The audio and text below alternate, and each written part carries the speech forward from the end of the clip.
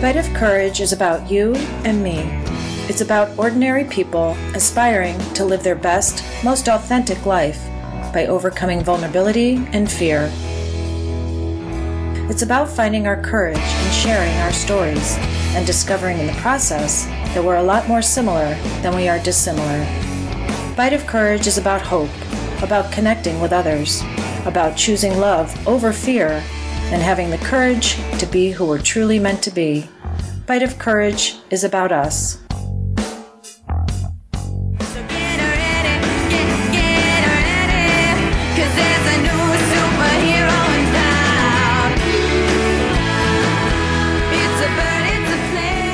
Today's guest is our singer-songwriter, Stephanie Erin Brill. She hails from, hi, Steph.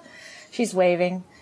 She hails from Cedarburg, Wisconsin, just north of Milwaukee. And among many of her awards, she was named Madison's Youth Female Vocalist of the Year. And she's also a 2-time nominee for the Rising Star Award.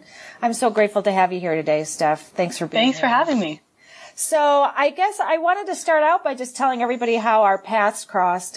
For me, it was kind of like love at first sight, but I guess in this case, it was love at first listen. My producers have been getting ready to launch this podcast, and they're like, "Well, you gotta get the music. You gotta find your theme song." And I'm like, so one of my first podcast guests was Kirsten Alberts, who's a stand-up comedian out in LA, and I happened to be talking to her during some post-production stuff, and she knew somebody who knew somebody who knew somebody who knew. So I started listening to all this stuff on YouTube and anything that she was sending me. And, you know, I wanted something kind of hip, cool, and trendy and uplifting. And, you know, it's the whole podcast is about courage. And so I wanted it to be uplifting for sure and inspiring. And then she sent me your link. And as soon as I heard it, it was like, I thought, that's the music. That's the song. That's the voice. You just have such a you sort of had that it quality, I felt like. And thank you. You're welcome. And there's such a unique sound to you. And one of the things that really struck me immediately about you is that you are so emotionally connected. You have such a mature quality about your voice. So I was absolutely shocked when I found out that you're 19. Like, I'm nauseous because you are that good. Thank you. So you're 19. Yeah, I'm 19. I'll be 20 in August. When's your birthday? I always had that late summer birthday. When's your birthday? August what? August 26th. Oh, my husband is August 25th. I thought maybe the 26th, yeah. But anyway, there was this great sound quality, and you have such a sense of confidence and maturity. And then when I was watching your videos, I was even more blown away because I think most people take for granted that when somebody's performing, like to put, whether it's stand-up comedy or acting or music or whatever, when you're putting that all together, all those elements together, it takes a lot of thinking and practicing and rehearsing. Yeah. So to sing and play at the same time it's nerve-wracking for me as an artist and a creative person to even watch that. And here's the reason why is because when I was in college, I minored in music, and I wrote songs too, and I used the word loosely, write, because I couldn't actually write out the music on a staff, but I tried, but I wasn't very good at it. And so what I would do is I'd sit in the music hall, and I had one of those, I'm dating myself, but I had a big boom box. And do you know what a boom box is? Oh, yeah. Okay, I had a boom box in my room growing up. So I had this boom box, and I would take it into the recital hall, which was the best acoustics in the music department there.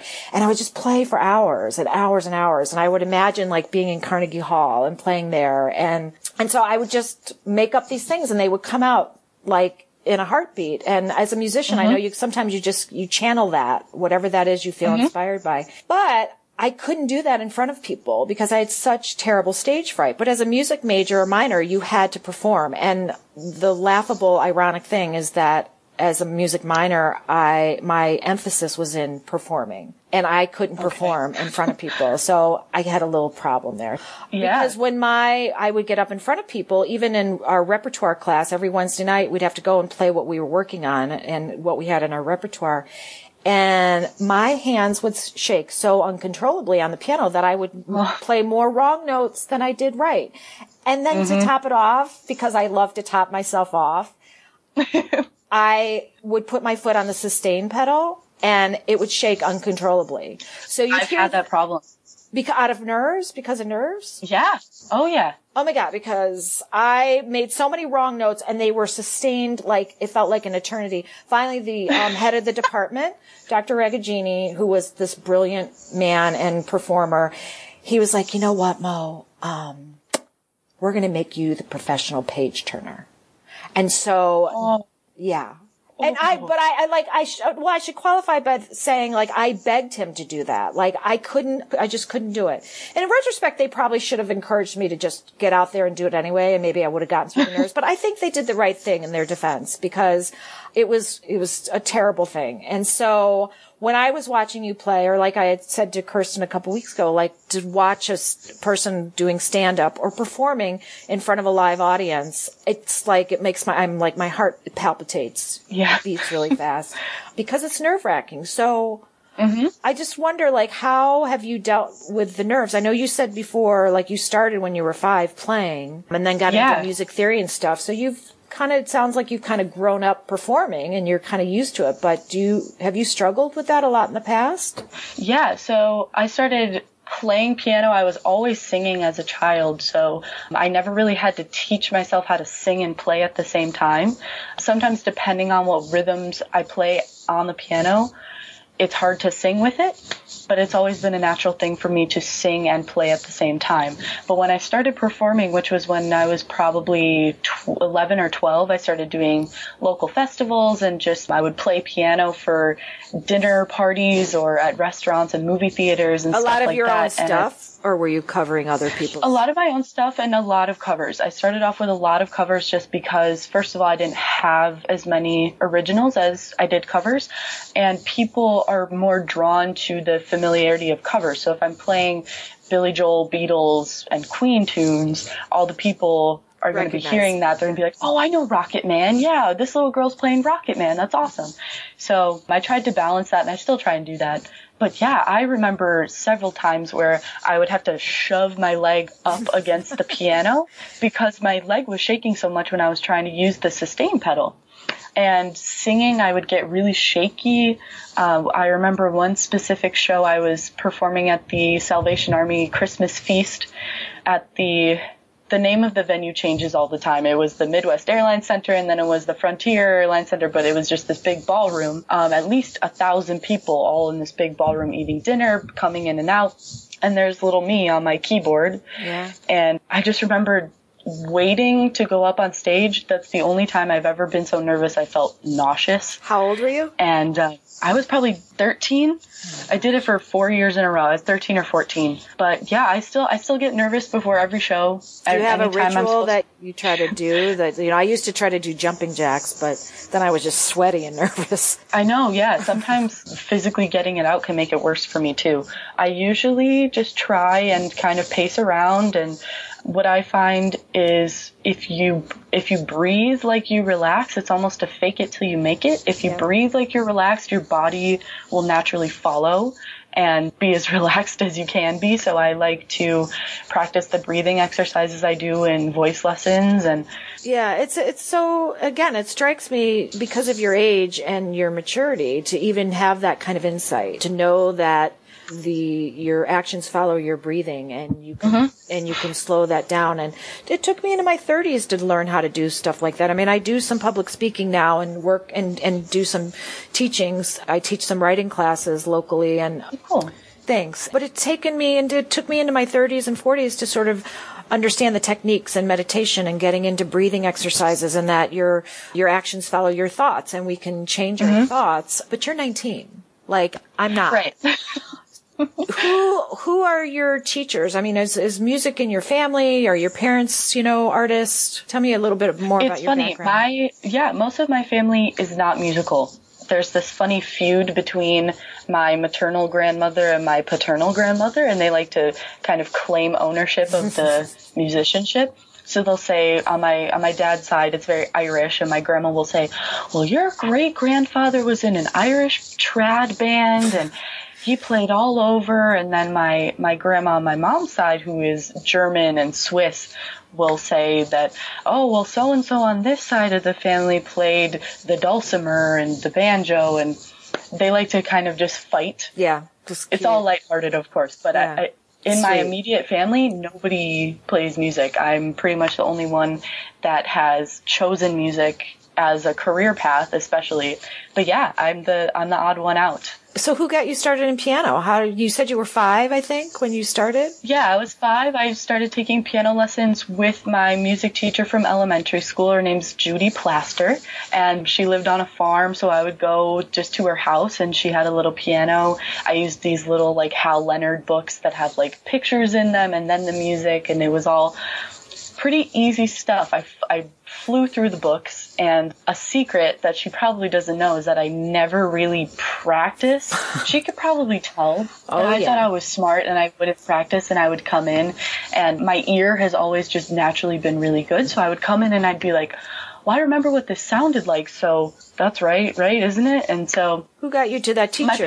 My parents just signed me up. When I was even younger than 5, I had a little Yamaha keyboard that would light up, and I would just make stuff up on the piano. So they saw that I was just musically inclined, and they signed me up for piano lessons, and I've been playing ever since. It just never stopped. That's fantastic. I used to do the same thing. I'm still not a good sight reader. And of course now it's been years. My kids are into piano and cello and stuff, and that was always important to me. In my family, we all had to learn a musical instrument. And in fact, I'm getting a little off tangent, but it just reminds me of my mom, who was such an amazing, amazing artist, dancer, music, singer, everything. Just such a creative spirit, free spirit.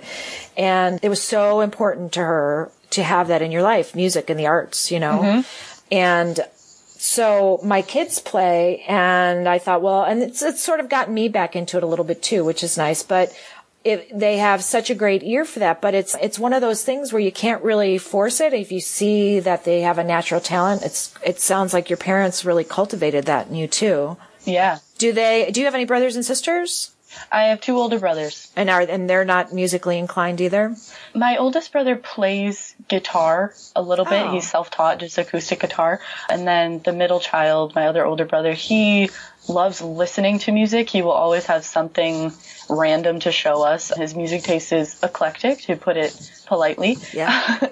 So I'm the only one that really performs and writes and has taken it to the next level of not just a hobby, but actually what I want to do. Well, I was going to ask you about some of your influences, and it sounds to me, you mentioned Elton John and Billy Joel, and those, I know we're not alone when we say they're probably 2 of our favorite artists in the whole world. Right. Obviously, right. For all the obvious reasons, but those were my 2 biggest influences. Not so much the Beatles, although I love the Beatles, but I guess because of the piano. Like I said, for me, growing up in my life, that was a real outlet for me when I was upset or depressed or worried or struggling. And even in college, I'd come home from work and I'd go straight over to the music hall and just play through the night. And if my, instructor was up there, I could see his light on. He'd be working or practicing, and he'd let me into the recital hall, and I would just play through the night. Cool. So I'm bummed that I don't. That's why I try to get my kids to really work on the sight reading and all that kind of stuff. But for me, it sounds like you too. It was because I wasn't good at sight reading or reading music so well or counting rhythms really well. I would have to listen to something I wanted desperately to play what a senior, when I was a freshman, there's a girl who was a senior and a vocal major there. She played Claire de Lune, Claude Debussy, and it was the most beautiful rendition I'd ever heard. I'm like, I have to learn how to play that. And one of my music instructors said, that's probably a little, you need to probably work up to that. And I tell you what, Steph, I listened to that over and over and over and over again on cassette tape. Of course, I'm dating myself again, but I listened to that on my boombox in my room or on my little cassette recorder on the bus down to the Inner Harbor where I worked. And I just listened. I'd come home and I'd practice it over and over again until I could mimic it. And I'm actually trying to write out the notes again now and relearn that measure by measure. But it's hard when you get older to do that stuff. Plus, You need time. But Billy Joel and Elton John were just my favorite artists in the world. And one of my questions to you was, who are some of the artists that influenced your music and how you came to get your voice, so to speak, your musical voice? I'm assuming that they were a big influence for you. Yeah, a lot of classic rock people who play piano, which was most of them, like Billy Joel, Elton John, Queen, the Beatles somewhat. I just listened to them a lot and I kind of just fell in love with them. And Paul McCartney, when he did solo stuff, there was more piano in that. Yeah. But I think the biggest person who gave me that kind of revelation of this is what I want to do, this is who I want to be like, was Regina Spektor. And she sings the theme song for the Netflix show Orange is the New Black. That was like her big break. So she's been around for a while. What's her name? And she has a lot of Regina Spektor. Yep. Okay. And she had a song Blue Lips. And it was just, her writing style is really quirky. A lot of the things that she says would come across as just like, oh, okay. Wouldn't have said that, but interesting. So I think it's not so much a love her or hate her scenario, but she's definitely unique. So I would listen to her for hours and hours and hours, and I would bring her music into my piano lessons, my writing lessons.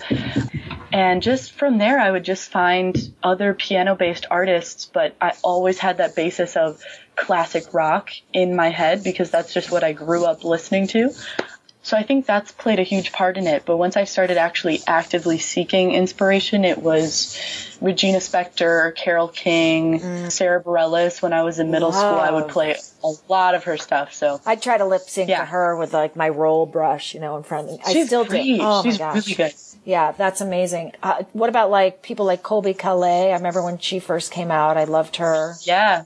So you kind of described your music, but 2 sentences, how would you describe your music? Are you like indie rock? Or it sounds like you're kind of a combination. Oh yeah, that's a hard one. Yeah. I would say, I usually use the words, definitely that indie kind of style where it's a kind of hodgepodge of a lot of things, which a lot of people just call Americana. I've learned is just kind of a miscellaneous term, but a lot of people will tell you differently. Genres are such a... Yeah. Well, and there's so much crossover. There's so much crossover now.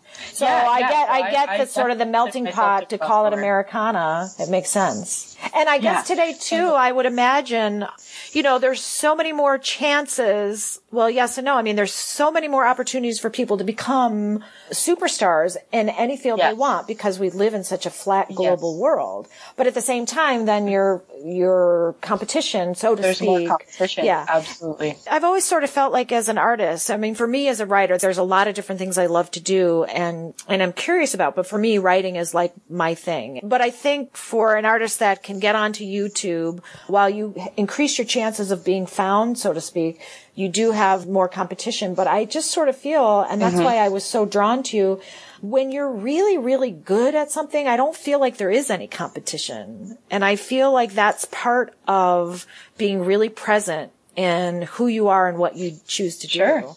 And I think that's easier said than done. Like I try to not compare, we compare ourselves to the other people that are doing what we do, right? So I compare myself to other writers and I'm like, I suck. It's easy to do that, totally. Yeah, so I would imagine that for you performing, because that's obviously I can't put my article, well, I do blogs, but performing on YouTube or whatever, I would imagine that's even harder because you hear somebody else and you're like, oh my God, that's amazing. That's wonderful. Oh yeah, I do that all the time. And especially because most of my stuff on YouTube is older, especially when you're a teenager, the difference between when you're 14 and when you're 15 is exponential. So I look back at videos where I'm 16, 17, and I can't help but kind of cringe.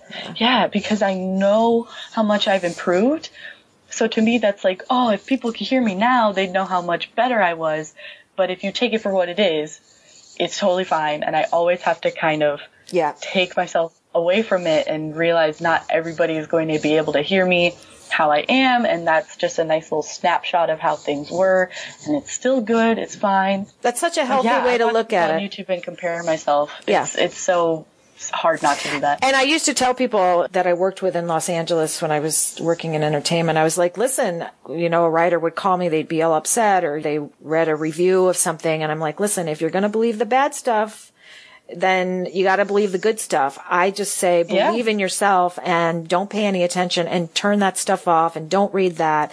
And, you know, it's easy advice for me to give. And now I'm like, who's reading my stuff? Is anybody reading my stuff? Yeah. So I know that's hard. Tough. One of the other things I wanted to, well, a lot of things, but one of the other things I wanted to ask you about is, you obviously write a lot of your own stuff. I mean, you do now, as you've gotten older, it sounds like you do a lot of original things. And I hate to ask this question because when I hear other people ask it, I'm like, well, that's a stupid question. Like, you know, what inspires you? Life inspires you, right? But, where we are, what would you say though are some of the things that you feel, you know, like when I need inspiration and I know I need to get away from the computer and go out and get away from my writing, I go walk, you know, I live near the Indiana Dunes and I go down to the beach and I walk. Oh, cool. But I like to be outside and in nature, except in the middle of winter when it's dark, gray, and snowing. But I'm the same way. So when I feel like I need inspiration, I definitely like to go outside. It's hard in the winter because I am in Minnesota for school, but I'm originally from Wisconsin, so it's not that much of a difference. It's cold in the Midwest. Yeah. So it's hard to go outside in the winter and get inspired, but a lot of times I'll journal. If I can't go outside, I'll just journal, I'll free write, or I'll listen to music that inspires me. I have to be in the right mindset to listen to music to inspire me, because sometimes it gets to the point where I listen to it and I'm so inspired by it, that's all I can think about. Yeah. So I don't want to copy that song. But yeah, I love nature. Nature is by far the most inspiring thing to me. When I don't know how old I was when I first started going to summer camp, but there's a summer camp in Wisconsin called Camp Manitowish. It's a YMCA camp, and I went for 5 summers in a row, and the main part of the camp that really changed my life was going on these canoeing trips. So I started off, I did a 3-day canoeing trip, then a 5-day, and then a week-long, and my longest one was 14 days in Canada. And just after having those experiences and learning so much about nature and how to take care of it, and just being not isolated so much, but just immersed in nature for that long amount of time, really it sticks with me, and it always will. So that's always been the most inspiring thing to me, is nature and just going outside and connecting with that. Starting for me is hard always, just because I've noticed a lot of us have this with any kind of writing. You have that inner critic constantly. So even when you're just starting off, the time when your critic should be just completely silent, it's still there. You think of an idea, you haven't even written it down yet, and that critic is like, no one's going to get that.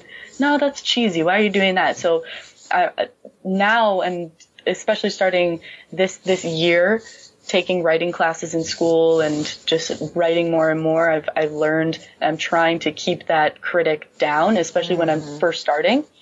So for me, I'm a natural procrastinator, so I don't know if that's why I like to take several days to write songs most of the time, or if it is just like work on it, let it kind of simmer and see how you feel about it the next day.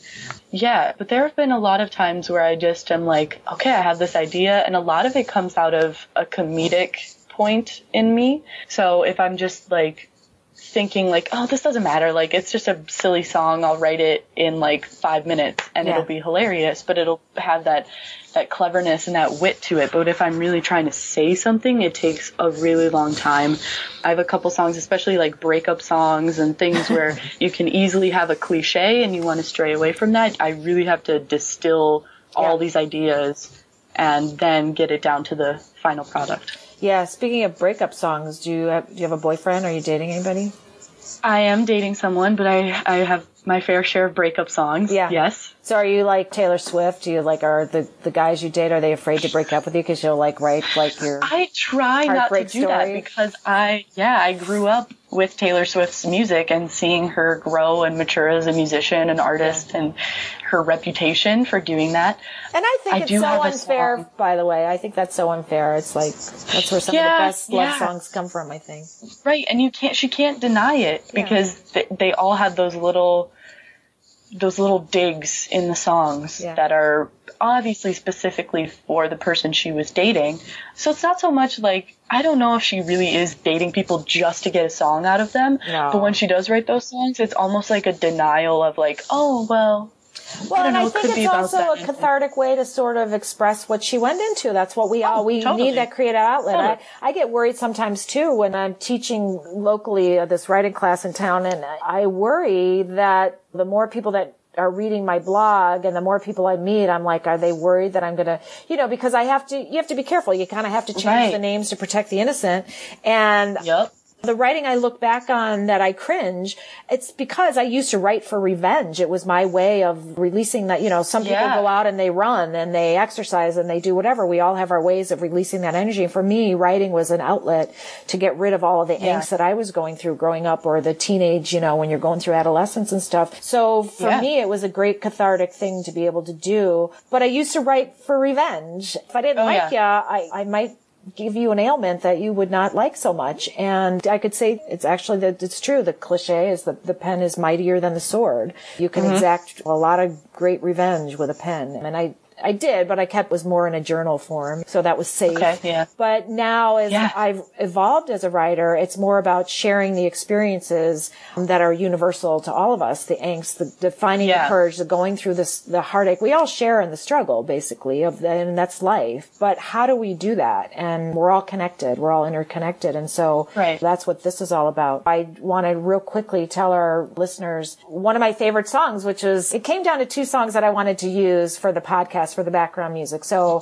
for those of you who don't know, it's like I'm yelling as though my viewers, like the ones that don't know, wherever you are, like I'm so dating myself technology wise. So for those listeners out there that don't know, the music that you hear in the intro and the outro of the podcast, my podcast, Bite of Courage, is Stephanie's song, Save the Day. And it came down to the 2 songs, Save the Day and Little Bird. I love them both. And now, of course, Paradise is my all-time favorite new song.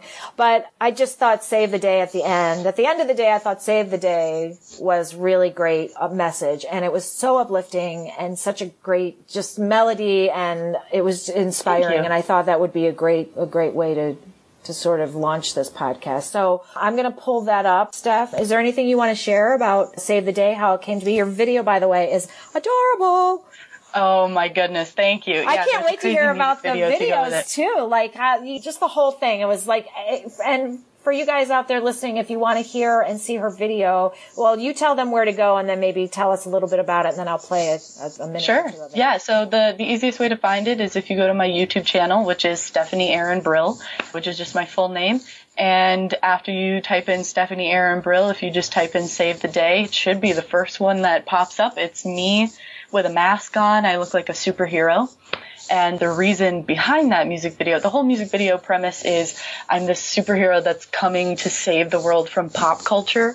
It was my way of kind of being, I don't know, just trying to be like, I'm not conforming to pop culture. So I had my friends in this music video with me dress up as Miley Cyrus and Taylor Swift, and just like a general representation of rappers and hip hop culture and just pop culture in general, which I just disliked as a teenager. I'm still a teenager, but a younger teenager. A nonconformist. So I'm the superhero saving the day from pop culture, and I shoot lasers out of my eyes at these pop culture icons. But when I was first writing this song, I'm so naturally inclined to write these really poignant, these really meaningful, borderline cheesy songs. That's just what comes naturally to me. I always want my songs to have a message. But Save the Day was kind of my way of getting nonsensical and having fun with something. So I just thought, I came up with the little riff in the beginning. It's a doom, doom, doom, doom, doom, doom. And I was like, what does this remind me of? It's kind of badass, isn't it? It reminds me of like a superhero. So I went with that, and I wrote a song about a superhero, just a very generic story of a superhero. That's awesome. Yeah. And how did the video come about? How did you obviously have a great crew. I saw some of the credits on YouTube channel. How did you guys all come together? My dad and I, both my parents and I, but mostly my dad. My dad gets so excited about projects like that. He always has these big ideas. Yeah, it's great. So we were just looking around locally, sending emails, looking at different websites around Milwaukee of videographers, and we found these two men who worked for some local news stations and were trying to branch off and do their own videography, make music videos, make short films, all that fun stuff. And we met with them a couple times, and I told them my idea, and they were like, cool, that sounds really fun. We can do that, definitely. I'm lucky enough that my uncle, who lives in Milwaukee, right in the 3rd Ward, he has this studio apartment that has a wall that has a green screen because he's really into photography. My cousin is really into photography, so they just have this amazing space. So they were gracious enough to let us come in and use that green screen, which is where you can see me flying through the air and the sky is behind me. And I'm a newscaster at one point, and obviously there's that news background. And we actually used real Milwaukee news footage up in the corner, the little graphic. I wondered about that. I mean, it looked like it was the real deal. I know, it was amazing. How long did it take you to shoot that? It took us just one very long day. Yeah. Oh, but then there was some stuff actually in my house where I'm sitting on the couch and I'm watching the news and I'm like, why? Why is this on the news? Why is Miley Cyrus always on the news? It's so campy. It's hilarious to me to watch. And that's why I think it works. That's why it works. Because you can tell it is sort of like that tongue in cheek where it's like, yes, you're very clearly making a comment on pop culture. Yes. Which is what I loved about it. I could keep talking and I got to interrupt myself because I really want our listeners to hear. All right, hang on one second. So this is Stephanie Erin Brill, Save the Day, music produced by, is it Tony Schuler? Yes. All right, cool. All right, and here's a little bit of Save the Day.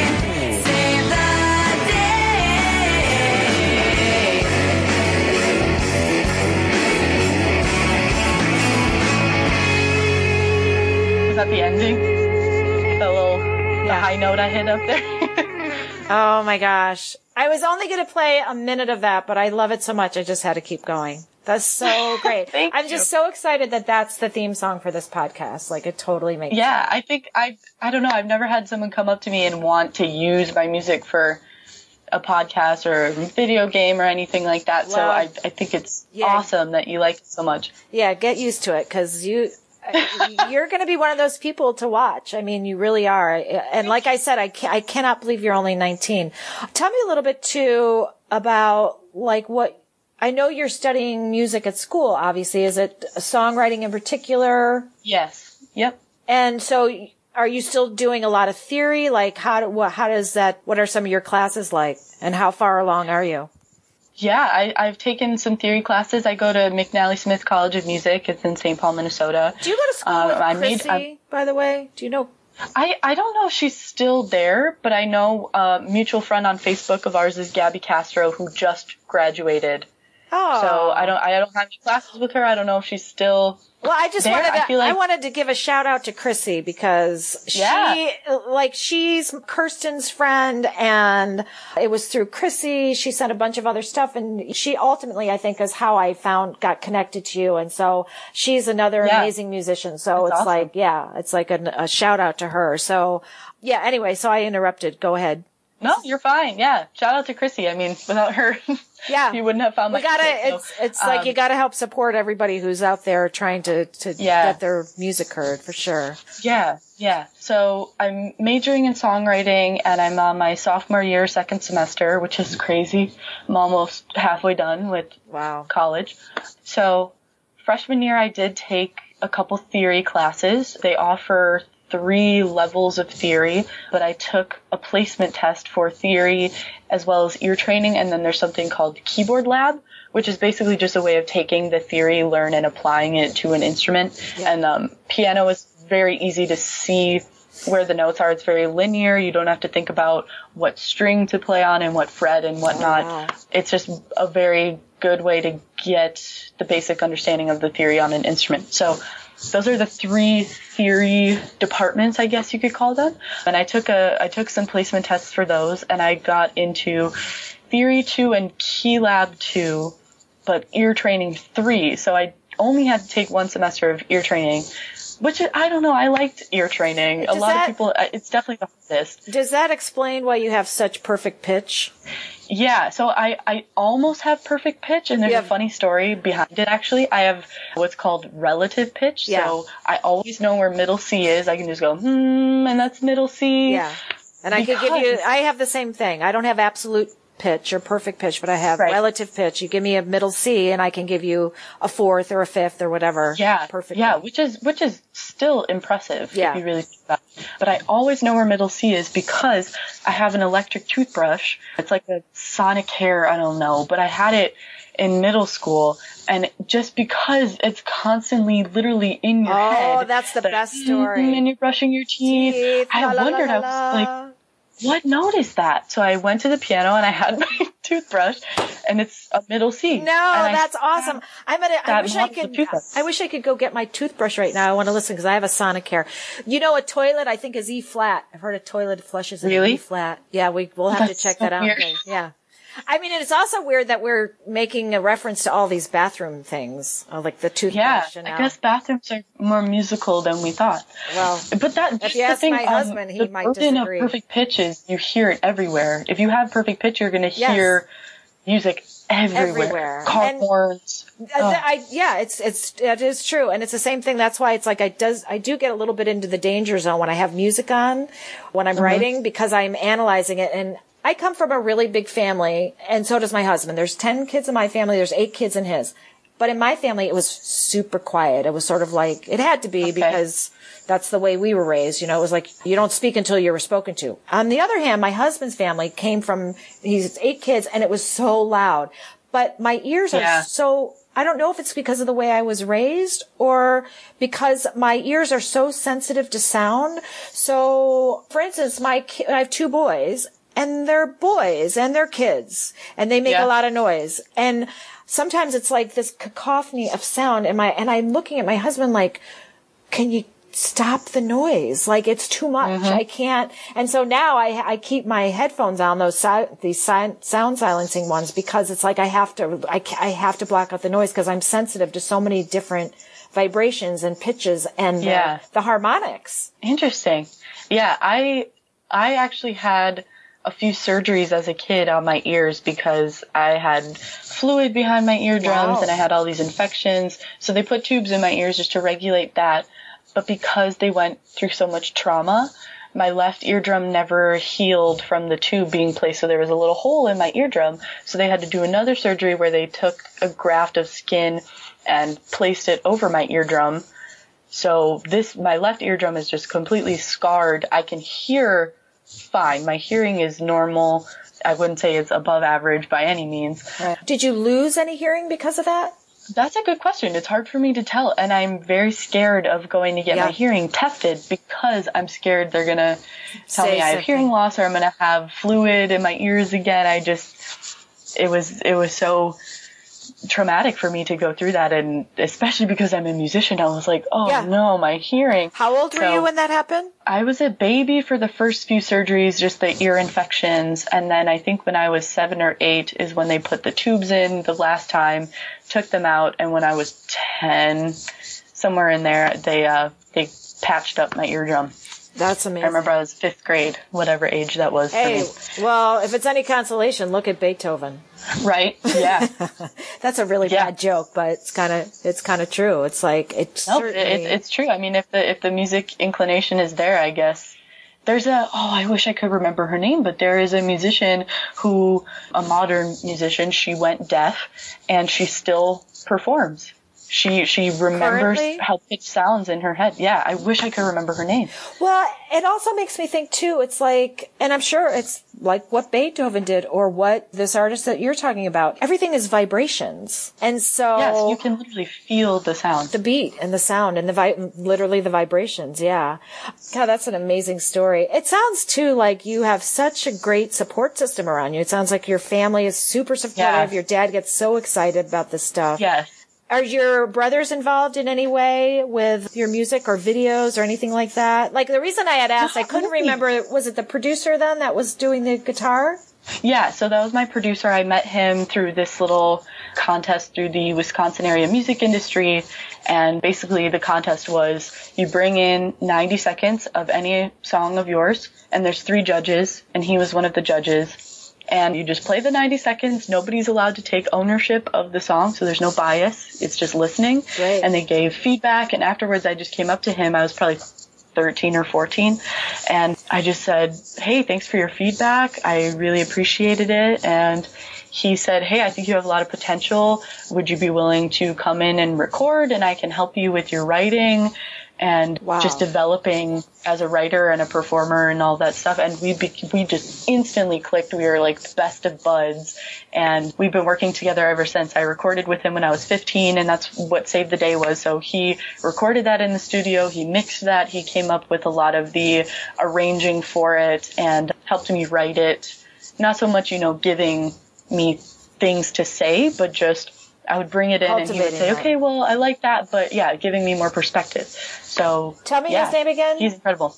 Tony Schuler. Tony Schuler. Shout out to Tony, man. What does he do by trade, or is that what's his day job, so to speak? What's he trying to do? Well, that's what he does. He took that up full time, and he spends hours and hours and hours in the studio. He used to have a studio in Lannon, which is just outside of Germantown, Wisconsin. And unfortunately for me, but very fortunately for him, he just moved to Austin, Texas, which is one of the main hubs of music spot. Music in general. Yeah. Yeah. So he's down there, hopefully getting some clients, and hopefully he'll come back up and visit me, or I can go visit him, because I have a lot of new stuff and I trust him with my babies, my songs. And it's so nice too to have, I have a couple of things I was thinking, but it's so nice to have somebody like that who got a hold, obviously, I mean, your talent, it's really probably just a matter of, you have to keep playing and keep getting out there and keep going out and keep getting your name out there and your music, because you're going to have a career. Like usually I ask people like, what's plan B? I would imagine your answer is you don't have a plan B, because Yes. You're so good at this. And obviously he recognized that talent immediately. The other thing I was thinking, well, again, just to mention Austin real quick, because they are such an incredible music scene now. Is that one of the places, because I can't imagine you not playing in some of these. What are some of your dreams as far as where you want to play? What venues? Where do you want to go? Like, where do you see yourself music-wise? That's a great question. I guess Milwaukee is where I started, and I'm slowly but surely making my way up the ladder in Milwaukee. I started off just doing basic festivals in Cedarburg, like Strawberry Fest and the open mic night that we kind of started there, and just little festivals like that. And slowly but surely I got the Salvation Army Christmas gig where the governor was, and all these thousands of people came to have dinner and serve the people in need, homeless people who just are hungry. And so that was another big show for me. But I guess the biggest ones in Milwaukee I have played, I opened at Turner Hall, which is one of 3 main venues in Milwaukee. There's Turner Hall, there's the Riverside, and then there's the Pabst Theater. So I guess if I could open there at all 3 of those, or if I could headline there someday. I know Regina Spektor was at the Riverside, and I saw her perform there, and I was like, oh, someday I'll be there. But, yeah, Milwaukee, the only venues I can really name by name are, like, the ones in Madison and Milwaukee. So definitely starting, like, where I was, keeping my foundation where it is. And then I think you're going to play all 3 of those places, to tell you the truth. Thanks. I mean, I think that it'd be so fun. Yeah. Yeah. And again, this is also part of why I'm doing this podcast. When I think it's true that when you throw something out to the universe, the universe conspires to help you. And I think even just throwing that out there, that putting that energy out there, and like, these are the 3 places I want to stay. I mean, it's like, it's like grassroots. You start out small and you start out who you are. I mean, the goal is just to remain who you are in your heart, to thine own self be true. But the fact that you just put out those 3 places, it's like, I hope whoever's out there listening, if I can yell a little louder, if you're listening, like, get Stephanie to open at these places. You don't even need to open for anybody else. I mean, I think you're going to be a star in your own right. And I think I hope this doesn't sound condescending. I mean this in the most endearing way, but you're going to be so much bigger than Milwaukee. And it's like, I can see you in Austin. I can see you at Lollapalooza in Chicago. And I can see I can see you going on tour and doing this for a living. And I think, obviously that's the goal. And I try to tell my kids all the time, and I hope somebody else, if you're listening out there, tells my kids, because they don't listen to their mother. And I wouldn't say it's because of regret in my life, but I just think as a parent for me now at this age, like, I just want to expose them to as much as I can. And I keep telling them, like, don't do stuff because mom or dad tell you to do it. Our job is just to expose you to all of these wonderful things that life has to offer. When something clicks in your heart, and you'll learn what you want to do by learning what you don't want to do. And when you find that passionate thing that you just can't live without doing, then do it. Like, don't stop. Yeah. Don't have a plan B, because don't doubt yourself. And I'll believe in you until you can believe in yourself, because somebody did that for me. And Kirsten was one of the people just recently that she started to believe in me. Gets me a little choked up. I mean, she and my sister and, that small support group, like your family and your mom and dad and your brothers. That's all it takes. Yeah. Just a few people to believe in you. Just a few people. And to hold you up and carry you and lift you to that place, so that you can then get out of those 3 venues and go on to Austin or to Carnegie Hall or to all the places I don't even know about where these people perform. But I know. And I think you're only given what you can handle. You just one step at a time. You just keep doing it. I'm so inspired by you. And so one of the other things that crossed my mind is, again, this is a podcast about courage. And you were 13, you said, when you went up to Tony and you're like, hey, blah, blah, blah. Yeah. Okay. So here's my question. Like, again, it's taken me decades, without giving away too much. Yeah. It's taken me decades to get to that point. How the hell did you, at 13, go up to this producer and this artist and this like probably a godlike person in your world at 13. Like, how did you go up to him and how were you like, hey, by the way, I haven't gone through adolescence yet, but can you help me? Like, I know. Yeah. So what, how did you get the courage to do that? My parents. I went with my parents. My parents go to pretty much every gig, every little contest I do, every little networking event that exists that I go to. And my dad has been the person that kicks me in the butt and says, go talk to him. What's his name? What's the worst thing that's going to happen? My dad? Yeah. Steve. Steve. My dad, shout out Steve. to Steve. My mom is Susie. Steve yeah, huge Susie. Shout out to my dad. My dad has been the biggest support. You know, as a teenager, you don't always want your parents to be telling you what to do. You want, especially me, my personality type makes me so I always want to do things on my own. If somebody gives me an idea, I automatically want to stray from it because they're telling you what to me to do. It seems like, oh, I'm doing what you said, but if I can think of it a different way, even if it's a great idea. Yep. You got to get to it on your own. Myself. Yeah. Yeah, but so I bit the bullet and I was just like, okay, I'm going to talk to this person. I'm going to go up with my parents and I'm going to smile with my braces and say, hi, thanks for your feedback. And it did come from a genuine place. It wasn't fake, like, oh, thank you. Yeah. And you trusted your parents because you knew they have your best interest at heart. Yeah. And that's a huge testament to the relationship you have with them and what wonderful people they must be and what a wonderful job they're doing with you, because I think that's where I hear way too many times of people who want to go into the arts, some unsafe careers where you won't always be in this stable career path. And I hear people just talk about how their parents treat their decisions and treat them for wanting those careers, and it breaks my heart. But it shows me how lucky I am to have family and friends and all these amazing teachers and mentors who, no matter what, have said, yeah, no, do it. You're good. You got it. I've only had one teacher, one counselor in high school. Freshman year, I came in and we were talking about, okay, well, you're a freshman, but it's not too early to start thinking about what you want to do and where you want to go to school and stuff. Yeah, so I just said, I want to be a musician. That's what I want to do. I've been doing it. Look, I've recorded stuff already. And he said, okay, but like you said, Mo, what's your plan B? And I said, I don't have one.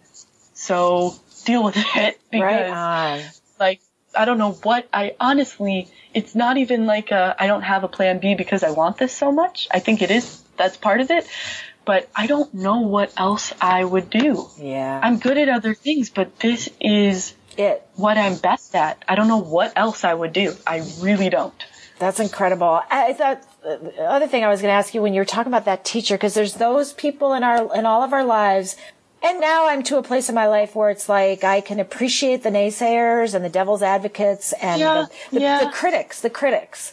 So again, and I'm even more fascinated because of your youth, but how do you deal with criticism? Because like not everybody's going to like my writing, not everybody's going to love your music.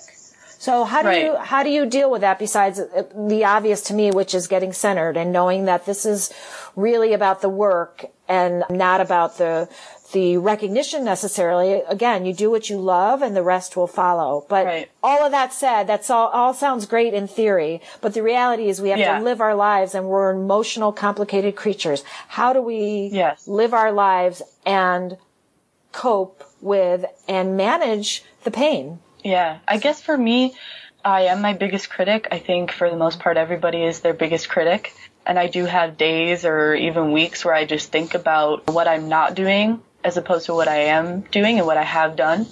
But I've never really had a really bad experience where someone's just like, you suck, I don't like your music. I guess going to school was kind of a reality check because you're constantly surrounded by other musicians. So going back to comparing yourself to others, that's been a huge problem for me. And I haven't, like I said, I haven't had people outright tell me they don't like my music, they don't have a taste for my genre or what, but I guess if I were to, I do think about it, you can't deny that not everybody is going to enjoy what you do. And it is painful. I can't deny that because no matter what, even if what I'm writing isn't about me, if it doesn't pertain to my life, it's something I created. And if I come to songwriting class and kids are critiquing what I've written, it's hard to separate yourself from your creation.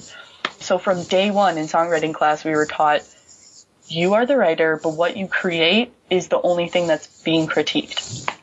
So if a carpenter had built this table and one of the sides was like way off and it's like this, and to see if it was a good table, somebody put a pencil on it and the pencil just rolls off, and they say, hey, I think you should fix your table because the pencil's not staying on it and it's not a flat surface. That's not saying you're a terrible carpenter and you should really find something else to do, and honestly, you suck. You're stupid.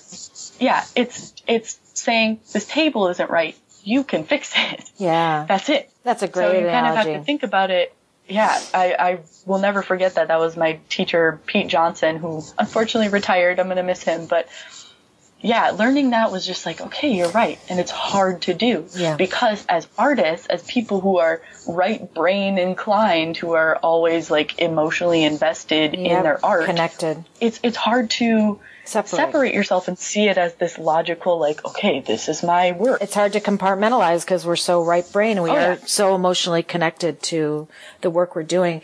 That teacher's message to you reminds me of my mom, who I mentioned earlier. She was such a force of nature and a free spirit and a creative person, a pioneer really in her day. And what she said to me was the same message in essence. And we lived in the south side of Chicago. We'd get on 2 or 3 buses and then we'd get on the train to take the train downtown, and I'd go to music and dance and tap and ballet. And then we'd get on another couple of buses and we'd go to gymnastics, and she just exposed me to everything. And you were talking about the teenager in you, that you listened to your parents and they fostered this beautiful person that, like, even though as a teenager, like every other teenager, and not even just teenagers, it's like as a human nature, we don't want to be told what we have to do. We want to learn that for ourselves, but you trust them enough and they support you so much and love you so much that you do it anyway. And then you grow into that experience. But what my mom always said to me, and I wish I would have listened to her like you listened to your parents, she used to say, no matter what it is, because with my stage fright, she would try to talk me through that and it just didn't work. It was the fear of not being good enough and the stage fright of and making mistakes out there in front of people and being judged and criticized. It was too great. It beat me until now. And she used to say, and so it's never too late because now I'm heeding her advice. And that was what your teacher said to you. It's like, it's about the work. It's about the art. It's about the poetry. It's about whatever message you're delivering. If it's with your voice, if it's with your music, don't think about when you're playing the piano. This is what she told me playing the piano. Don't think about the people, it's your ego. Don't think about the people watching you. Yeah. Think about the music that you're delivering. That's the message. That's like the most beautiful art and creative expression that you can give to somebody. That's the true gift. So take your ego out of it, compartmentalize, if you will. Take your ego out of that and just deliver the message. And the way you deliver it is through your music and your voice. The way I deliver it is through my words. And so we need to just, we need more poets in the world and more artists in the world. Yes. And I think that's wonderful. And I just love the fact of making those connections and that you, again, because you're so young, and I envy that you are so young and you get this stuff now. It's such a gift. It really is such a gift. And so is your music. So speaking of which, this might be a good segue to go into, because I do want to get to some more of your music. I want to play just a little bit of Little Bird. Can you tell me about that before I play a minute or two of that? Yeah, that was the other one I thought about using as the podcast theme, but I decided to go with Save the Day. But go ahead, tell me a little bit about how you were inspired to write that. Sure. So I wrote this when I was 12, which was like 6th grade. I know. See, this even blows my mind because I still play it to this day. I recorded this 2 summers ago in Milwaukee, and just hearing it come to life after so many years of it just being piano and singing and just live performances, hearing it come to life with all these other instruments and production value was just an incredible experience. But the main story behind it is something that I think a lot of kids go through and a lot of just adults, anybody goes through. But the song is about a friend I had in elementary school. We were like inseparable. And in middle school, she kind of drifted apart from me. She found other friends and she developed this image of this very edgy kind of emo scene image where she would dye her hair and get piercings, and she started sneaking out with her new friends and smoking cigarettes, and eventually started smoking marijuana in middle school, and all these boyfriends. And to me at the time, that was like, oh, what is happening to my friend, you know? Because that's not who I was used to. And I saw her going down this path, which maybe wasn't so terrible for me to think about now, but at the time it was like my whole world was crumbling. I was watching my best friend change into someone I didn't agree with. So I wrote this song kind of addressing her as this little bird, and I'm like, where are you? And what happened? Like, don't you remember the friendship we used to have? And what, you know, where did that go? And the chorus says, when you smoked that cigarette, your song changed. Wow. So literally taking that first cigarette she smoked and saying you changed when you made those decisions. And I'm scared for you. I don't want to let you go, but I don't want to be friends with someone who is sneaking out and smoking and just making bad decisions. But towards the end of the song, I say, so a recurring line is, people change, people grow. Sometimes you just have to let them go. And at the end, I say, you have changed, you have grown, but I can't seem to find a way to let you go. I will love you no matter what. I can't help it. You're my best friend. Aww. So when I was 12, I wrote this. I was really deep into this. You are wise beyond your years. You're an old soul for sure. Thank you. Thank you. Did she know you wrote the song about her? Do you have any contact with her at all? At first, I don't think she knew. I didn't show it to her. I only showed it to my piano teacher, who was like, oh my gosh, Steph, I didn't know you could write like this. You need to. That was when my shift from piano lessons to writing lessons happened, when I brought that into my piano lesson. But I do remember playing it for my choir class, freshman year of high school, and she was in that class. And that was one of the times I was really shaky and had to shove my leg up because now that took a lot of terrified. courage. I didn't want her to know. Yeah, so did she figure it out? I talked to her every once in a while. Yeah, I mean, things unfortunately got worse for her. She went through a big struggle with mental health and not running away from home, but just not liking her home situation and disagreeing with her parents a lot. And she didn't go to a boarding school per se, but she went to a kind of alternative sort of school out in Colorado, and she loved it. And she really just enjoyed it there.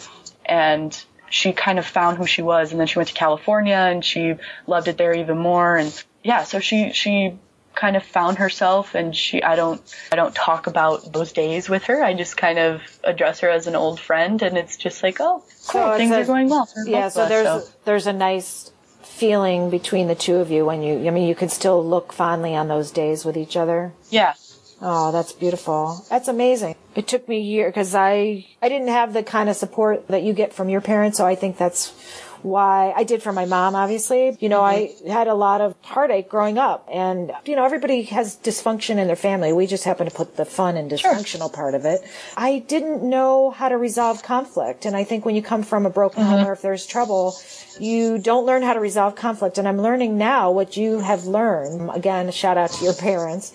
Good parenting, because it comes from our family of origin. It comes from that base and that support, and that's foundation. And you look at a house that's built on a foundation. If it's more the Continental Divide foundation, you're going to have cracks, and you're going to fill up those cracks and those voids with things that maybe aren't so healthy. And but the thing that's so amazing about sharing that story is how you loved her unconditionally and how you still do. And I don't know. I just think that's so beautiful. And then again, the ultimate thing is that you were able to take that very human experience and put it into this emotional forum and express that for everybody. That's why I do it. Yeah. And that's why I write.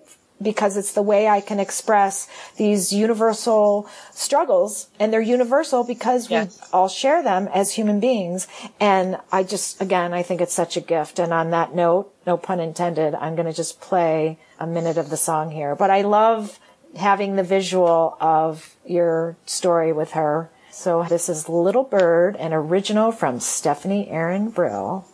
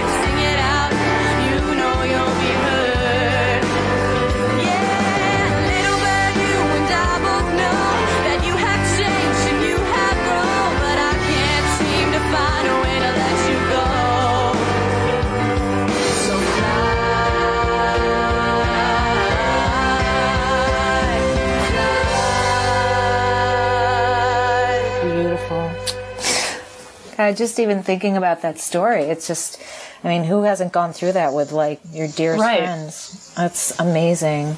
And it's just such a with everything that's going on in the world today, just nice to put that kind of message out there. And again, I think when you put that kind of positive message out into the world, it's sort of like the laws of attraction. You put something out there and you get it back. Yeah. And I think sometimes it takes years. You just never know how it's going to turn out. But I'm reconnecting through my writing with people that I knew back in high school. It's easy to hold people in a certain place.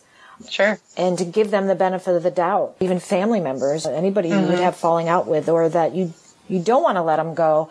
You so beautifully put it into the lyrics and the music. It's like, I can't let you go, but I will. But I can't let the love that I feel for you go. And that to me is the most powerful message, because love is really the only thing absolute. Right. Yeah. The other thing I wanted to ask you too, it's like, I do feel like you're such an old soul for somebody your age, but you get like these big universal messages that take people lifetimes to figure out if they ever do. Is there anything that you've ever experienced in your life, like with family or close friends, of pain and suffering that because so far everything I've heard from you is like you did it and you stepped up and you walked through the fear. You have to walk through the fear to turn on the light, and you have the support behind you. And to learn that from such a young age, I think, is the foundation. And I think you'll always have that to be able to access that so beautifully. But has there ever been anything that you've encountered, like where you needed to sort of like, this might be the thing that stops me? Oh, absolutely. Yeah. Really? When I was young, this is heavy stuff, and I haven't ever talked about it in an interview, but I'm totally comfortable talking about it. I think it fits perfectly with what you're trying to get across, and courage. And the only way you can really gain courage is if you have that fear and you make the decision to if you start to feel combat like you're losing, if you're starting to lose faith. So when I was young, I was sexually assaulted, and growing up with that, I told my parents justice was served in a way. The person went to jail, and just when you get to adolescence and those memories come up, it's really hard. So in high school, I had 2 kind of breakdowns where I was like, how could this happen to me? Why me? How old were you? Why? I was 5 when it happened. And it's not so much that I intentionally forgot. It's just the body, when you go through trauma, you forget. So high school, it came up again, and I convinced myself I was okay. I was like, well, it didn't affect me when I was a kid. I didn't understand. So it wasn't emotional for me when I was a kid. I would go to therapy and they would say, are you okay? Mm-hmm. And I was like, I'm fine. Can we talk about something else? Because I'm fine. Did you start the therapy because of that? Did your parents have you go to therapy because of that? Yeah, I was required legally to go to therapy. So high school came around, and I think it was junior year was this big breakdown where I was like, this happened to me. How could someone do this? It was a family friend. How could someone betray their family like this? And I was 6. I was going to court when I was 6, and just all of this stuff came up, and I went into this spiral, and it was just a couple months, and eventually I kind of forgot again. It was really weird. It was bad for a couple months, and then I was like falsely convinced myself, well, it made me who I am, I'm strong now, I'm fine. Yeah. Which is okay to think. I just wasn't ready for that yet. That's how you cope. So I just kind of repressed it again until freshman year of college last year. I came up with this analogy where there was silt at the bottom of a river, and when I went to college, when I moved out of the house and I met all these new people and I was kind of a fish out of water, I literally felt like all this silt just came up in that transition, and stirred it all another up. Breakdown happened. And that was when I thought I was done. I just really didn't see myself recovering from it. Was there anything in particular that triggered that? Or it was just a culmination? I think it was just, I'm in a new place. I feel this independence. The age I was, 18, when I first started college. So that's when a lot of questions about sexuality come up, and you start thinking about that, and you really come face to face with this is something I have, and I carry it with me, and it affects relationships whether I know it or not. And I just started questioning a lot of things, and I wrote a song. I know how I coped in junior year. I forgot I wrote this song. I was just going to ask you. I wrote this song, but yeah. So I have this song. I just remembered when I wrote it. So that first kind of breakdown, I wrote this song. It's called Break the Silence, and I haven't released it. And I've only performed it live once at Turner Hall, one of the biggest shows I ever played, and I cried my eyes out on stage. But it's just... What a cathartic... It's kind of... Yeah, it's a really powerful song, and it's basically saying... It's addressing this person and saying, how do you feel now? Now that, first of all, you were caught, and it was from a little girl telling on you, kind of like a tattletale, but... Yeah. You didn't think you were going to get away with it. And I couldn't help but break the silence. I couldn't help it. I didn't even know I was telling. I was just like, this happened, and eventually became a really big deal. I didn't even know. And towards the end, I say, I'm proud to break the silence. I don't regret it. I'm glad it happened. You got what you deserved. And the bridge of the song is where I'm almost screaming, and I'm saying, I had problems where people would say, oh, I'm so sorry that happened to you. Oh, I'm so sorry. And to me, I was like, don't pity me. That to me sounded like pity, but these people meant well. Sure. Right, exactly. So I say, poor thing in the bridge, and I say, poor thing, one of the 12, he confessed to assaulting at least 12 other children, and I was the one, I kind of served as this voice for all these other kids. Wow. And it was just this huge, powerful thing. So I guess because I wrote that song, I thought I was okay. Yeah. But I wasn't. I really wasn't ready to. Was that sort of the beginning? Was that the beginning of sort of breaking all that open? Yes. Mm-hmm. Yes. So freshman year, because of that, all this trauma came up again. I was diagnosed with depression and anxiety, and I was on medication for a little while, and I was going to therapy every week. I still go to therapy just because, like, I don't always talk about it in therapy. I just think therapy is a great way for me to just release a lot of stuff. I'm a huge advocate of therapy because you need somebody on the outside who's professional and can help you through stuff. Yeah. Yeah. I was fortunate enough last year, I actually went back to the therapist who was seeing me while I was little. So that was kind of an interesting experience to go back to someone who could say, I remember how you reacted to it while it happened. Like when you were a kid, I remember how it affected you. Mm-hmm. And it was comforting in a way, but at first it was very eerie to go back and be like, here's how I am now. So I'm not on medication anymore. I decided I was more comfortable just kind of facing the pain on my own. I don't want to bash medication by any means. I think it can be very helpful because depression is a real usually thing. A chemical imbalance, so you need medication to help that. And I still have I have hard days sometimes, but it is immensely better because I went and faced it, and it was incredibly painful to face it, but it helped. That's the only thing. Sometimes you really have to face it and face your fears. Sometimes when you say face your fears, you're like, oh yeah, I can do that. Okay. And you don't realize how hard it's going to be. Or what it even Sometimes means, it does really. have to get worse. Yeah, it does. I think it does. It has to get worse. You have to, it's like peeling back the layers of an onion. You have to peel it back and get to the core. Yeah. And cry with all those layers that are peeled. Yes. And dig your way back out to get to that center where that's to thy own self be true. Where are you today with all of that? I mean, obviously you seem like today I would say I'm not in that pit of just constantly wallowing in it and constantly feeling like, why me and why did this happen and how could this happen and why didn't it affect me as a kid and why is it affecting me now? Just all those questions, and I'm not in that pit anymore, which is so nice because it was really debilitating for school and personal relationships and just general outlook on life. I was just like, what's the point, really? Now it's something that I don't think about, but I'm not intentionally pushing it away. Yeah. Right. If it does come up, I let myself deal with it. I let myself feel the pain and cry it out or listen to that song. That song always helps me reconnect with how I feel about it and that things are okay now for the most part. I mean, like, it's never going to go away, but. Right. Yeah. And you don't have to be defined by that.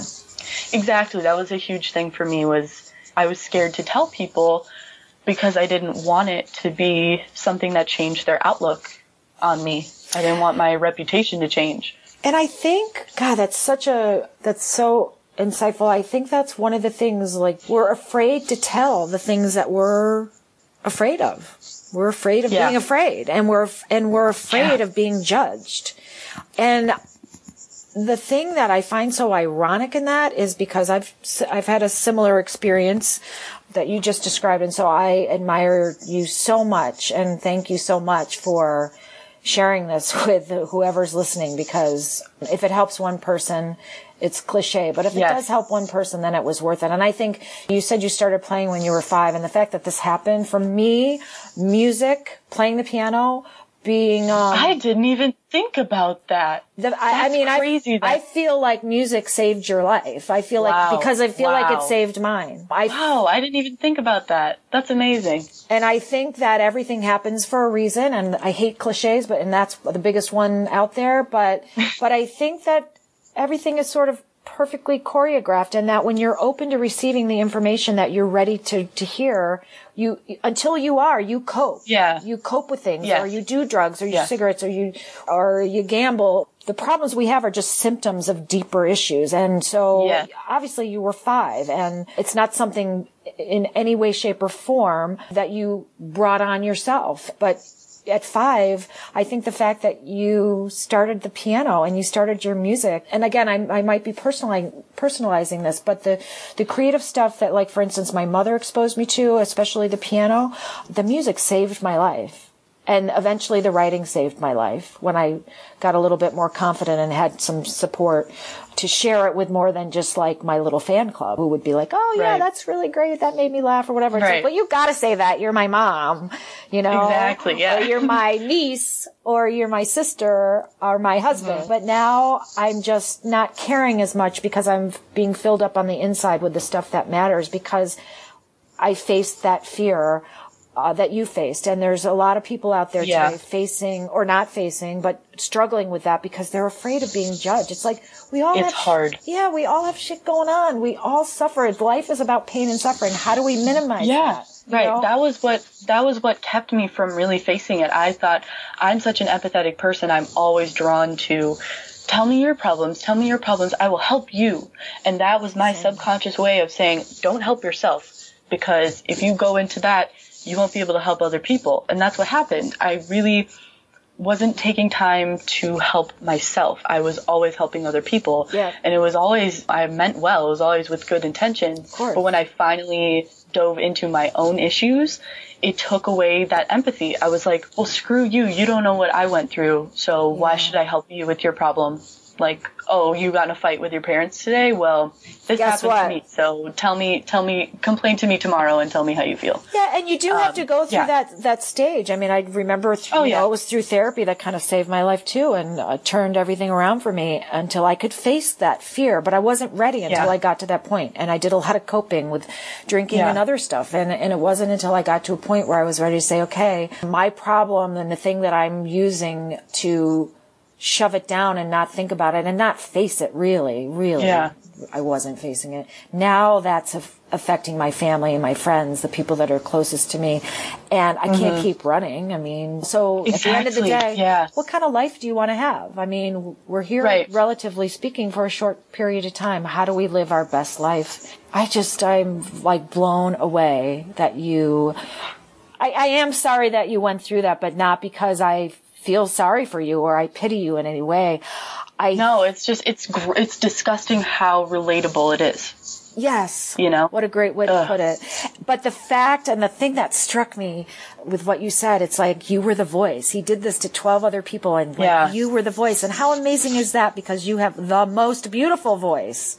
Thank you. I'm honored to meet you and to know you. And I'm so touched by your story, and I'm so touched that you would share something, because I think that's what demystifies shame, and that's what makes, I think the more vulnerable we can make ourselves, the more we can come into the light and be the light. Yes. For other people. So, my gosh, what an amazing story. And I can't believe you're 19. I just am like, you have so much more to say and so much more music to play. And I'm so thrilled that you could be here today. If you didn't have any fear, what do you think? I mean, I know you don't have a plan B, but we still have fear. And I think for me, I think fear is a good thing. I think it was Einstein who said, I hope it was him, but somebody said this that was much more brilliant than I, and that is that for every reaction, there's an opposite reaction. And so I think that my defects of character, they need to be balanced. And so for me, just like Newton, isn't it? Yeah, probably one of those smart guys. Yeah. Smart dude. One of those smart dudes, man. And so the thing is, it's like for me to have fear, a healthy dose of it keeps me in check because I need the fear to find my courage. So I need to sort of balance those two things because after all, I think that is the goal, or a worthy goal anyway, to want to live a more balanced life in peace and harmony. Yeah. So with the fear that you experience today in your life, I would say that's probably your experience of that happening to you when you were molested was probably the worst, one of the worst things that could have ever happened to you. And let's hope it is the worst thing that ever will happen to you. But we still have those fearful things that we encounter every day. If you didn't have that fear holding you back, is there anything that you would love to do if you didn't have fear? If I had no fear, I have this very, I don't want to say unrealistic dream, but this kind of like alternative life that I would love to live where I just go completely off the grid because of all the experiences in nature I've had. I want to forget about how we've built society today. I know it is pretty much impossible to go back to the root of the human experience where you're just surviving, and this is a digital age, and I hate to bash technology, but we do depend on it. I'm a huge fan of it. I think it helps more than it hurts, but sometimes I just want to leave everything behind and live the rest of my days very simply and just go and be with one person I love or a few small people, or just every so often come back and visit. But just to go out and just live the rest of my days like the real world doesn't exist. And I think that's a dream that a lot of people have. Sure. But just to live simply, I would love to do that. And the career choice I have makes that very hard because I don't want worldwide fame. I mean, if I am blessed with this big break and I get some nationwide or international fame, I won't reject it. Right. But I think my realistic goal is to at least have nationwide fame, just a few states where I'm just really well known. And to get there, you can't seclude yourself from the world. You have to use social media. You have to use technology, and you have to show yourself to the world, and you have to be vulnerable, whether you like it or not. So. Yeah, you have to show yourself to the world. And that's the hard part. We all put on those masks and we all cover up. Yes. And we all say, hi, how are you? But we don't really wait for the answer because we don't really care.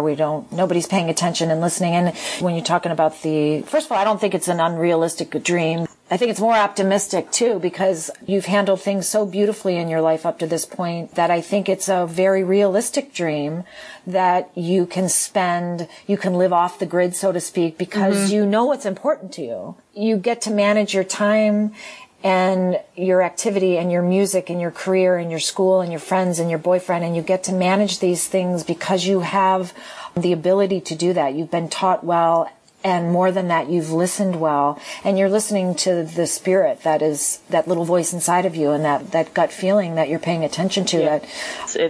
I know I'm lucky to have that. I think from a young age, I've always felt very grounded, which I pride myself in. I don't like to brag about it, but I know that's a quality that some people strive to have, and it just came naturally to me to be this grounded, empathetic person who knows themselves. Yeah. So, yeah. And I'm thankful that I have that quality. Whoever gave it to me, thank you. God. Thank you, God. If you believe in God. Whatever the God is of your understanding. Yeah, I mean, I think it's really, for me, it's about the God of my understanding is something so much greater than myself. And we don't do it alone, and we're all connected, and we need to lift each other up and not tear each other down. And I think even just you sharing that story, Stephanie, and for so many girls out there, just to empower. It's like, I don't have daughters, but I have nieces, and to empower them in a way that I never felt empowered until now in my life, until I got into a life of recovery. I've been in recovery for almost 20 years, and talk about peeling back the layers. I feel like I sort of burst through the concrete. It's like that huge dinosaur egg. I felt like I just shattered through the concrete in the earth, and it's a life beyond my wildest dreams because I was able to get in touch with that place. The other thing I was thinking too, it's like when we're talking about the balance, it's like I need to have a healthy dose of fear today to keep me sober, and I need to have a healthy dose of fear so that I can have a quicker access to my courage that I need every day. Cause I'm fearful every day about stuff. I worry about my kids and my family and my friends and my nieces and my nephews. And I don't turn on the news so much anymore. And I try to empty myself out during the day through morning meditations and prayer to just start myself out in a way that is a clean slate and that leaves my heart open to receiving the messages that I need. Because again, I'm a huge believer. It's like whatever you put out in the world is what you get back. And so like with this whole thing with technology, it's like we've kind of on some level, we create this monster. It's like we need it, but then it can tear us down too. And so without balance, you know, we're destroying ourselves from the inside out. It's like, well, we're infiltrating ourselves. And so I think that sharing your story and finding that balance and the courage and knowing that you want to, you know, you'd like to escape and be with your family and friends. It's because you are grounded, you are empathetic, and you know what's important. And I think, especially I think of these girls and my nieces and my mom friends with young girls in particular. Not that this doesn't happen to boys, because it does. In fact, it happens more than we talk about. Sure. In fact, it's a shout out to a friend of mine, Scott Perlinsky. He has a foundation. I'm involved in a nonprofit foundation called Casa Milagro, who I got in touch with this guy through another friend of mine who's a huge support in my inner circle, Kathy and Kathleen. And Kathy in particular, got me in touch with Scott, who started Casa Milagro, and it's a foundation on sex trafficking. And I've gone to a couple conferences, and it's starting with the boys. And it took us a long time to figure out, like, are we doing it with the boys or are we doing it with the girls? We should start somewhere small. And we all decided, and I felt very strongly about starting with the boys, because I think we still live in a patriarchal society. And I think that while women have made great and wonderful breakthroughs, we are different, just biologically and physiologically, and we need to know what our gifts are, and we need to not bash men, and men need to not bash women. We need to have the balance of the masculine and the feminine principles to work together. And I just think my vote for working with the boys and setting up this Casa Milagro Foundation for sex trafficking was to work with the boys, to educate the boys, because we still live in a patriarchal society, teach the boys how to care and respect and be kind to women, so that women are empowered to be kind and care for themselves, and be able to be more empowered to go out and be the caretakers that we are naturally inclined to be. So I don't know, I could go on for hours. Yeah, there's huge stigma around men having feminine qualities, and I think that's a huge thing. You know, you tell a lot of people, for the most part, tell boys that they can't be emotional, whether it's direct or indirect. You're telling boys they shouldn't be emotional, they shouldn't like certain things, even the colors they like or the activities they want to pursue from a young age, because they're feminine. Emotions are seen as feminine, and certain activities are seen as feminine. Even with clothing, if a woman goes out and wears a suit that a man would normally wear, it's like, oh, it's a fashion statement and she looks good. But if a man wants to wear something that's more feminine, it's like groundbreaking in a bad way. It's like, and he's criticized and called all kinds. And he's called all kinds of names. So because of that, we assume that men and boys can't be sexually assaulted, they can't be taken advantage of, and they can't be hurt, because that just doesn't happen, because men are strong, men are the aggressive ones, men are the dominant ones. So how could that happen to them? And we just leave out an entire part of our population that goes through that because of that mindset. Yeah, we totally marginalize them. They're like the other. And the thing is, the men that commit these crimes, I believe, don't write letters, but I think that the men that commit these crimes are men that have been on the receiving end of this. They've been... That's usually the case. Yes. They've been molested themselves. Or they've witnessed it to some degree. And it's like you can only teach what you know. And so they're acting out because they didn't have...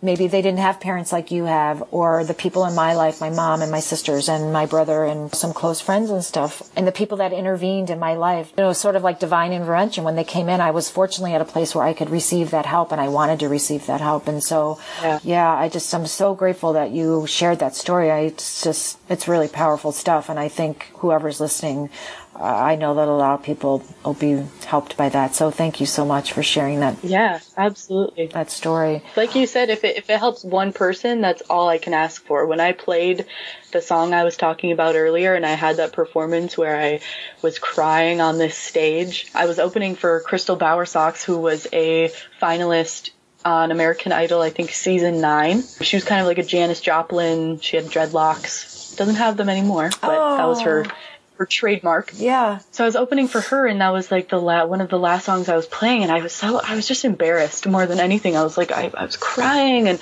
maybe people didn't understand what I was talking about because I didn't preface it with, "Hi, I was molested as a child." I was just like, "There's a song, here you go."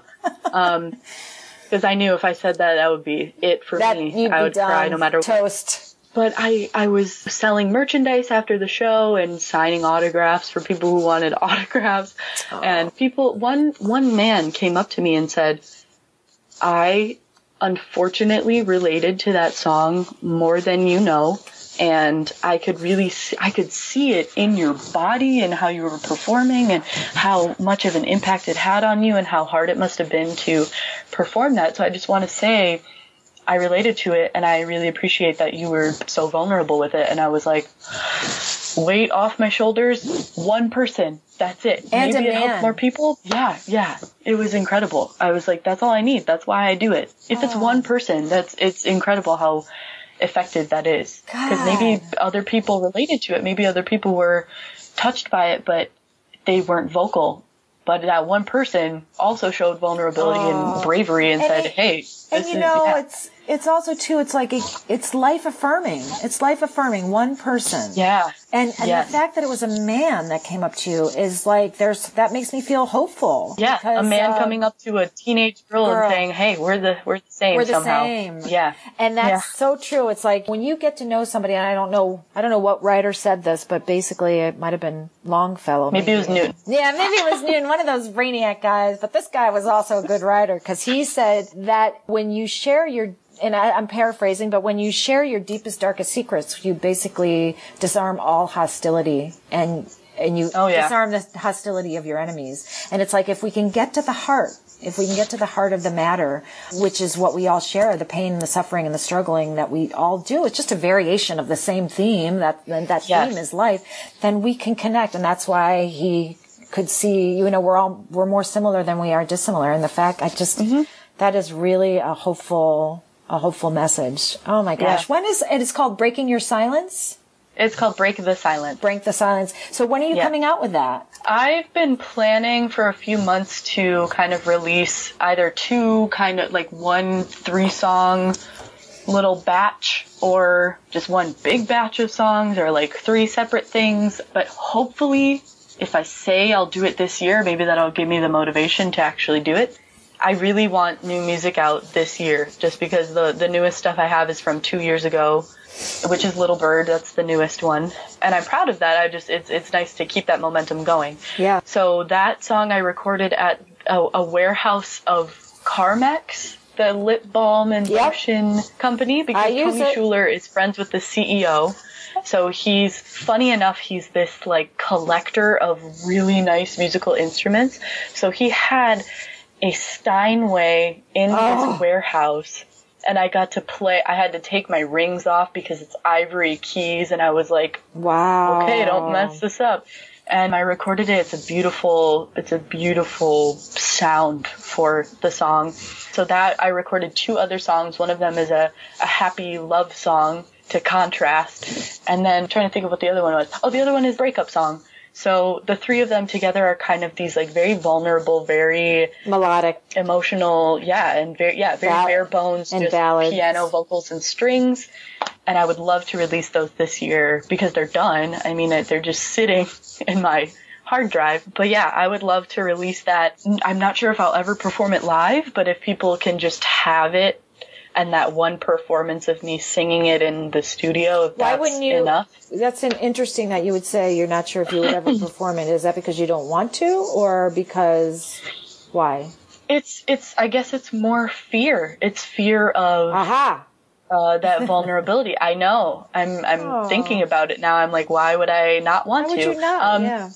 I guess it's one thing to talk about it. It's another to take that piece of music you wrote when you were going through things, and while you're playing it, that's an experience in and of itself. So you're playing it and you're thinking and you're reliving all these things, whether it be the actual event or the delayed trauma that happened. You're reliving all of that. So thinking about that while you're just trying to perform and just it's hard to play a show for people is hard. Yeah, I totally get that. The way I can relate to that is when I was going through the deepest, darkest times of my life, I was journaling, fortunately. And when I look back on those journals and I cringe and I cringe and I cringe, and even some of the most recent writings, not most recent, but in years past, like I look back on some of the writing and the writing was therapeutic and it was cathartic.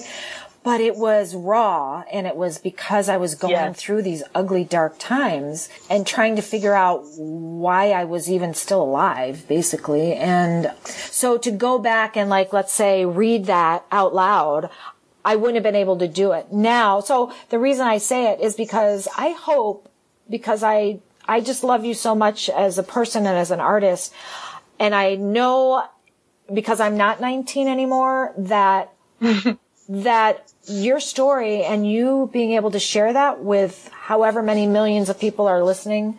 Right. Yeah. That someday I hope for you, and I'm going to carry this thought, and someday I'm going to hear you singing that.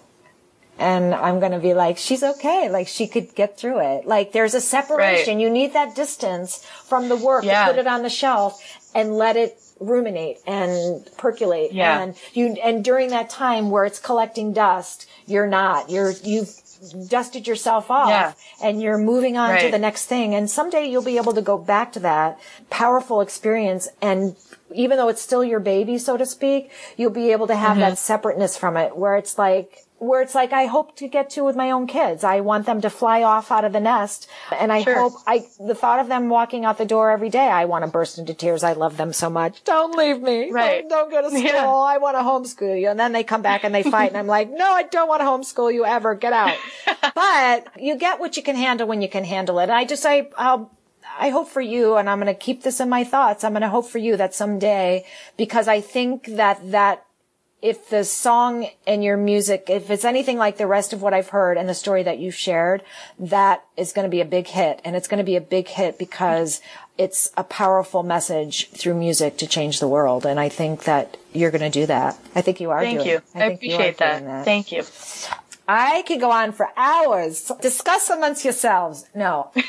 But I should let you go because I know you have a life.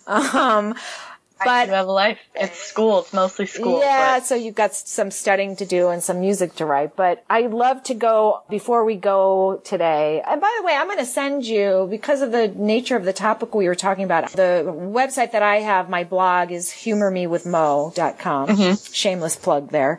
And, so I write articles. I try to write with a humorous twist because for me, humor has gotten me. It's basically, I think, the weapon against all absurdity, and I think it helps ail anything of mine. You can't be afraid if you're laughing. Yeah. And so I try to laugh a lot, even at myself mostly. But the last article that I just posted yesterday, it's called Who Are You Anyway?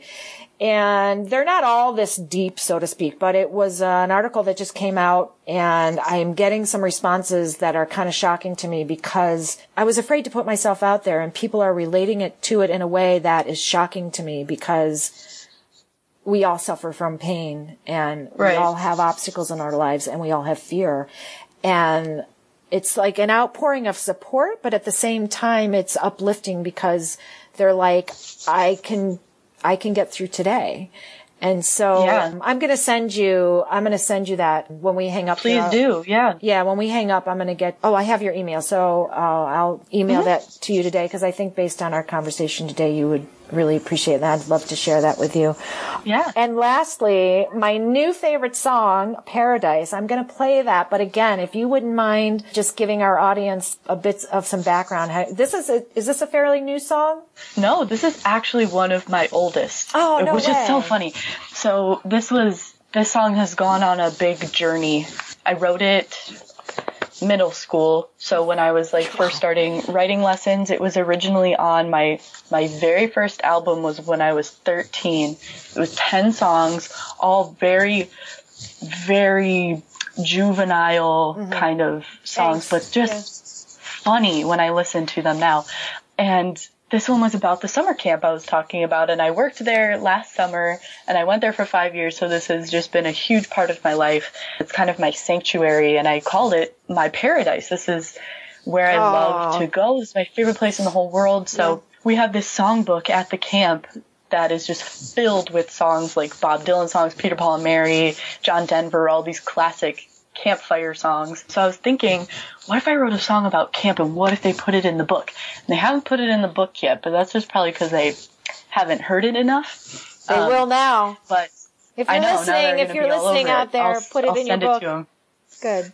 Yeah, please, Ann Derber, put it in. Ann Derber, if you're listening, put it in the book, please. Sing it in Nash Lodge, please. There you go.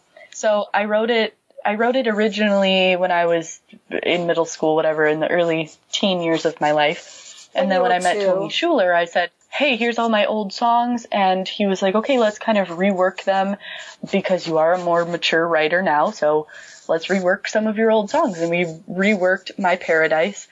And he had a little guitar solo to put in there. He helped me bring out the emotion in my voice more when I was recording it. And listening to this one too, I think this one is my favorite off of that 5-song EP, which is Save the Day, Just Friends, Change, You're to Blame, and My Paradise. I don't know if that's the correct order. I know I'm looking Just at it Friends. now. Change, Just Friends, Paradise, Save the Day, and You're to Blame. Okay, so I was all mixed up. But yeah, I think this is my favorite just because it's the memories. It brings you back to that community. Yeah. Yeah. That's wonderful. All right. Well, Ann, what's her name? Ann Nash? Or no, Nash? Ann Derber. And in Nash Hall. Yes. Yeah. Okay. So Ann, if you're listening, get people singing it. All right. So we're going to play you out on that, and we'll be back here in 1 second. And this is Stephanie Aaron Brill singing My Paradise. Someone take me back where I know I belong, away from these everyday troubles. I'm so tired of being strong. But when I am with you, the world that I once knew shoots to the back of my mind. I would stay here forever, then we'd be together. But I know that we don't have much time. You're my sunrise, leading these open eyes, showing me what life could be like. You are my paradise. You are mine. Listen, the voice of the wild is calling me back home. Dance of the endless forest while the river flows. When I am with you, the world that I once knew shoots to the back of my mind. I would stay here forever, then we'd be together. But I know that we don't have much time. You're my sunrise, leading these open eyes, showing me what life could be like. You are my paradise. You are mine.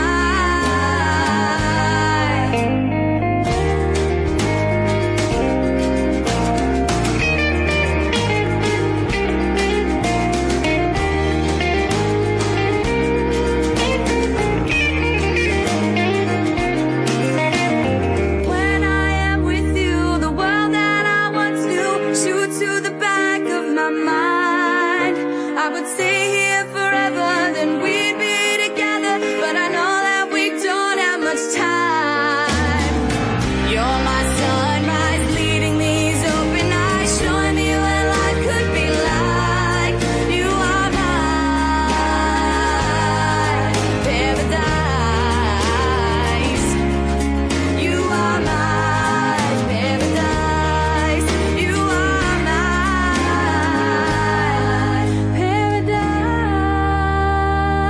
paradise. Okay, we just need to play that one more time because one. It's awesome. And I could, Thank you. And I don't know if this is the one I was listening to on YouTube, but there was a song and I thought it was this. There's a song that you play where there's a break and there's this couple of measures or more of an arpeggio where it's just piano. Is it this one? Oh, is it Music Box? Are you talking about Music Box? Was I wearing like a striped shirt? Yes. And I'm at a piano? Yes. Yeah, that's called Music Box. Oh my gosh. I just wanted to keep replaying that over and over. Like just. Thank you. And Tony is such a phenomenal guitar player. Oh, he can do so much. And he's very humble. He will not, like, if you told him he's a good guitar player, he'd just be like, I'm okay. Yeah. Oh my gosh. That is amazing. Well, that is not about all we have time for. I have all day, but I'm going to let you get back I know. It's been so fun talking about all this. You've had great questions. I love talking about deep stuff like that. So yeah. Thank you. Oh, thank you. You are really inspiring. And thanks to everybody for tuning in to my podcast today, Bite of Courage. And you can hear, why don't you tell everybody again, Steph, where they can find you? And I know you're going to be up in, is it Bluebird Cafe? You're going to be up there in March? Yes. Several nights? Yes. In Cedarburg, Wisconsin, we have an open mic night the first Wednesday of every month. And I'm usually the MC for that. I was the MC for 3 years there, and I perform there every once in a while. We just had a competition there in January. So, hey, if you're around the Milwaukee area and you're looking for an open mic night, a good way to just practice performing. We're all super nice. Nobody's going to boo you off stage. And you don't just have to be a musician. You can come and read poetry. You can come and dance. You can come and show a short film. You can do comedy. Or you can play music. Any way you want to express yourself. Yeah, come on down. It's in Cedarburg, Wisconsin at our cultural center. And if you want to listen to more of my music, I have my own website. It's stephanieaaronbrill.com. There's a free download for Little Bird on my website, if you like that. The lyric video for that is on my YouTube channel, as well as a lot of live performances. I was at Summerfest last summer and the summer before that performing with a full band, which is something I rarely get to do. So if you want to see the performances of that, just go to my YouTube channel, which is the same as my website, Stephanie Aaron Brill, which is the same as my Facebook page if you want to see updates of shows I'm playing or just funny pictures of my dog. Oh, what kind of dog do you have? I have an Airedale Terrier. His name's Monty, like Monty Python. Oh, one of my favorite shows. One of my favorite shows. Hilarious. Oh. Perfect name for my dog.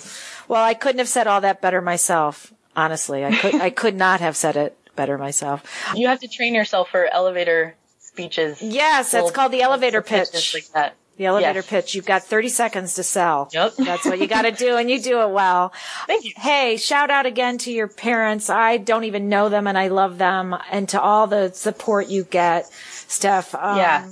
It's really nice to see somebody, I don't care what age they are, but to be grateful for the people and the friends in our lives, because that's the relationships and the friendships that really matter. That's all that matters. So you can also check out my website, humormewithmo.com, where I post weekly articles about finding humor in all of life's absurdities.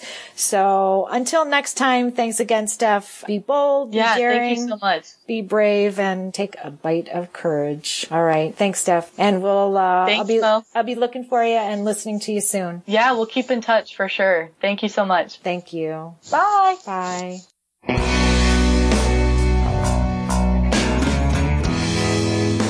Thanks, everyone, for tuning into my podcast, Bite of Courage. To learn more about my guests, you can go to biteofcourage.com or go to my website, humormewithmo.com, where I also post weekly articles about finding humor in life's absurdities. Until next time, be bold, be daring, be brave, and take a bite of courage.